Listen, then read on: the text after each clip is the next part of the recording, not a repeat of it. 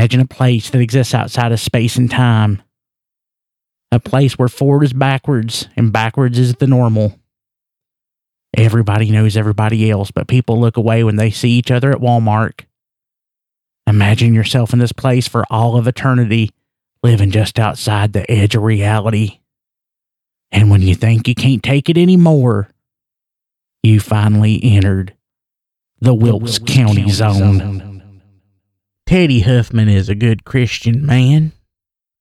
For the last 14 years, after church each Sunday, he goes to the Subway and he orders him that Jared sandwich. It's that sandwich that Jared ate to lose all that weight. He tells, yeah, give me that Jared sandwich. No, add a little bit of mayonnaise to it. A little bit more. A little bit more than that. That's good.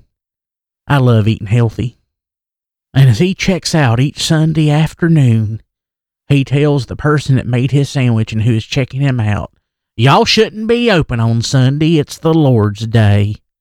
It's the day for the Lord where he rested, and you should be following his example. Every day for 14 years he said this.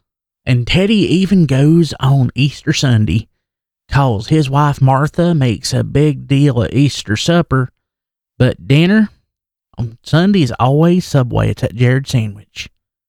Easter this year, Teddy got out of his old Buick and he went over to see if there was a newspaper in the machine, and he walked over to Subway, and he pulled on the door, and it did not open. He looked inside, and it was dark. He took a look at the door, and there was a sign on it that said, closed for Easter.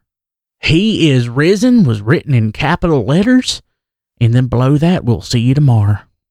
Old Teddy's hand started to twitch, and his face started to get a little bit red, and he said, I've been eating Subway for every meal on Sunday, and this is how they repay me. And he just shook on that door, but it wouldn't open. And he said, I ain't ever eating at this place again. I'm taking my business to McDonald's. The end.